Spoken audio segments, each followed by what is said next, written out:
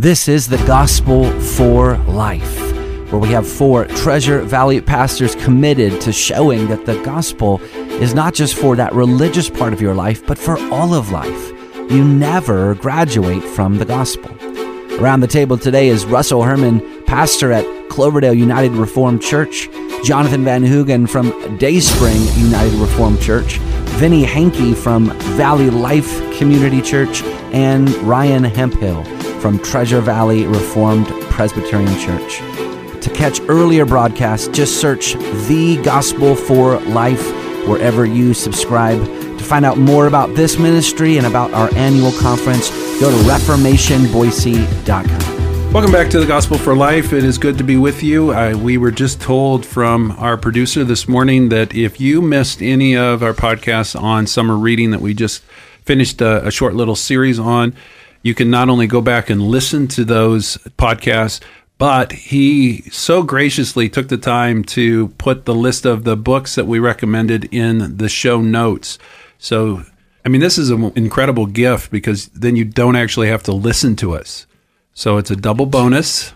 You get the list of books without having to hear us talk about them. Yeah, I missed last week, so now that's really helpful for me. I don't have to listen to you guys. Yes, I can just go right there and that's good. Click on that's the good. links. If you have any feedback that you want to give to us, you can send us an email at thegospelforlifeidaho@gmail.com. So that's thegospelforlifeidaho@gmail.com. And we will respond either on the air or via email to anything that comes to us. Today because he's here now 2 weeks in a row, I mean, we can't really say guest, can we? Hi. Yes, it's Josh Bales. He's back with us, and Ryan Hemphill is back from his church meetings. And so, Gentlemen, it's good to have you guys in the studio. And as always, Jonathan is here, and I'm Russ. And so we are going to do a little, what I titled Rapid Fire Pastoral Q&A. I have a whole page full, 2 pages full of questions that I'm just going to throw out to these guys, and we'll just get through as many questions as we get through in a day. And if they don't have much to say, we'll go to the next question. But they're just dealing with us as pastors, pastoral ministry, us as individuals. This is your opportunity to get to know those that are talking to you day after day. So the first one is, what led you to become a pastor? And then after you answer that, would you do it again? It's supposed to be rapid fire. Rapid fire. You know, I can say I grew up in a pastor's home, but I don't think that was the primary reason. I did from the very beginning, early in my childhood, want to serve the Lord. And so I think out of those desires and the confirmation from others, that was really the part of leading me into the pastoral ministry. I can say I raised 5 kids, 3 boys. None of them want to be a pastor. But so I don't think it's just simply the home that you were growing up. I think that obviously there were factors even behind myself, and we recognize that God calls people to that office. You know, we don't take on the office for ourselves. But I would do it again.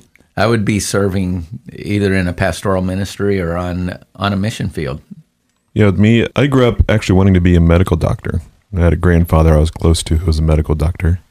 I grew up in a Christian home, but being a pastor was never something that I really wanted to be.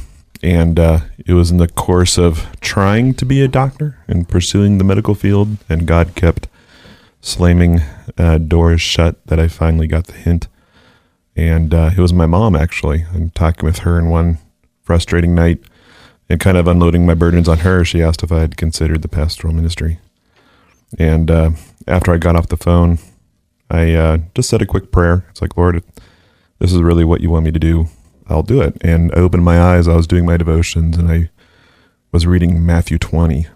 And when I opened my eyes, the first thing I saw was the title, the uninspired title of that passage. It was The Laborers in the Vineyard. And then got to 20 verse 6. It's the parable of the landowner going out at different times of the day. And in verse 6, the landowner says, at the 11th hour, what have you been doing standing around all day long? And that really hit me upside the head. So I began meeting with my pastor and my elders, and here I am. And would I do it again? Yes. Despite all the the difficult things and hardships of being a pastor. I resonate with Paul. Like, woe is me if I do not preach. So yeah. So R.C. Sproul has that magazine, Table Talk, and I was reading an article that he had written. I don't even remember what the article was, but it just got planted in my heart that, man, I think God's maybe calling to me to be a pastor. I remember also a conversation that I had with my dad on the freeway. I remember exactly where I was on the freeway. We were talking scripture together, and he said, son, I think that God is calling you to be a teacher. And then there's been other confirmations from others, Matt Marino being one of them, the pastor that planted the well. Would I do it again? Yes, but with fear and trepidation. Way more than I had at the beginning. Yeah. I actually saw myself always as a teacher. So even from my youngest age, I wanted to be a high school teacher. I had 2 parents that were teachers, grandparents that were teachers, uncles and aunts that were teachers. Most of my siblings are teachers. It just was something that we did primarily because it's an area of giftedness for our family. And so I had a strong desire to be in a classroom and be with young people. And so that's what I did. I did that for 15 years, and I was completely happy in the role that I had there. And then in the churches, various churches that I was in, I was able to just do teaching roles within the church. So I would teach youth group or high school Sunday school or catechism or adult classes. And I loved it. Absolutely loved it. And then out of the blue, I got asked to fill in a pulpit, and did it reluctantly, did it with a lot of asterisks saying, what are you doing? I don't think you know what you're doing. Why are you asking me to do this? And that started probably 4 years of filling in pulpits around the area. And then from that, just a lot of people saying, I think this is what you actually should be doing.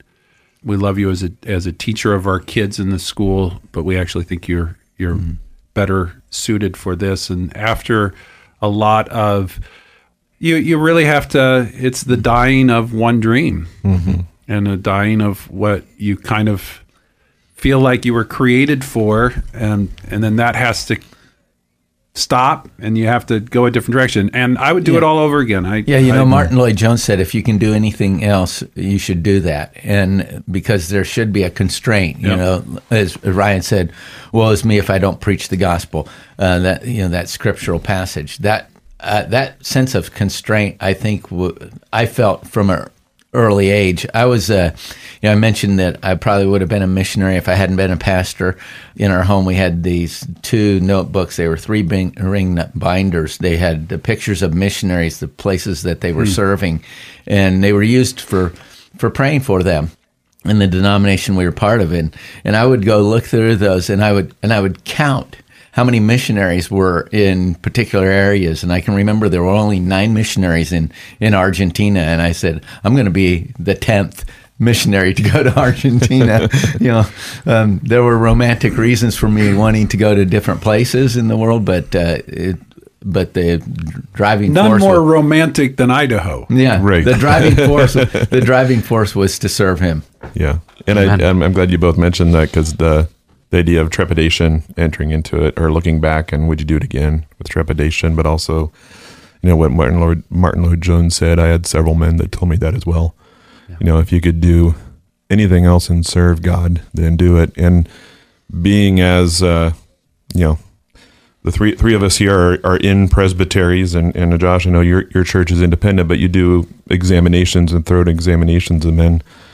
Like when we have men under care or examining them, it's a red flag for me if a young guy comes in just really, really overexcited to be a pastor, or even in a church context, if there's a man who's really excited to be an elder. To me, it's a red flag, because I think, have you really weighed the costs? Have you really considered what God is calling you to? And there should be a trepidation. Not that everybody's to come in kicking and screaming. There is to be a willingness and a desire to serve God, but there should be mixed with that a hesitancy or a trepidation. Well, I think that's the essence of the Martin Lloyd-Jones quote. I think I misunderstood that for when I first heard it, but the idea is that I don't think you can resist the call if God is really calling you to do that. Right. Yeah. You can. I'm not trying to over romanticize the calling, but if you look at the scripture and what do you see in the pattern, you see men who are called by God. They tried to resist God. Moses, Elijah, Jonah, and they couldn't. And I think that same principle applies today. Right, and Lloyd Jones had a career as a doctor. I mean, he was a physician. He was a famous. He was physician to royalty, basically. And so when he gave up that position, it was out of that constraint. He felt like that was the call that was on his life. And when we talk about a call, we're talking about the difference between an occupation and a vocation. Vocation is a calling. Occupation is something I do. And there are times when I've been out of ministry where I've been filling an occupation and not a vocation. And my wife will comment, you're grinding your teeth at night, you're doing this, why are you so frustrated in this job that's nothing? And I go, because I'm not made for that job. That was not what God called me to do. We've kind of trickled into the second question, so just fleshing that out further if you want to. What advice, encouragement would you give to those that are thinking about pursuing ministry? Any warnings that you would give, questions that you would want to ask? I would say, and following what you had already shared, I would say get involved in your church, serve wherever you can, volunteer to teach in a Sunday school, volunteer to go out to the rescue mission or the care facility and serve in those capacities. Let people see your service, because the call comes from three different directions. One, it's coming obviously from God himself. You experience an inward, subjective nature of that call, but you also have to have the approbation of the people. And I think that a lot of times people have that subjective thought of being that, but they don't have the approbation from outside of that, from a congregation. And I think that's one of the things that is important for you to receive. I think I would add to that just meeting regularly with your pastor, just having him as a mentor, working with him and his experiences. Warnings, there is a Christian friend of mine and I, when I finally, submitted to what God was calling me to and told him I was going to pursue the pastoral ministry. And he just very lovingly and sincerely told me that I had now a giant X on my back. And we need to go into the pastoral ministry, one, not naive and not romanticizing it, but also realizing we are volunteering to step into the front lines of the war. And the easiest way for Satan to bring shame to Christ's name is to attack the shepherds and to bring them down. So that's just something that you need to be made aware of. And old temptations may come to surface that you thought were done away with. Others may intensify, but also remember that Christ is the one who shepherds you and gives you the grace to fulfill the calling that he calls you to. And I think, just circling back to what Jonathan was saying, I think it's so important, and this is what Ryan was getting at as well. You should have your call affirmed by other people, encouraged. You shouldn't be putting yourself forward.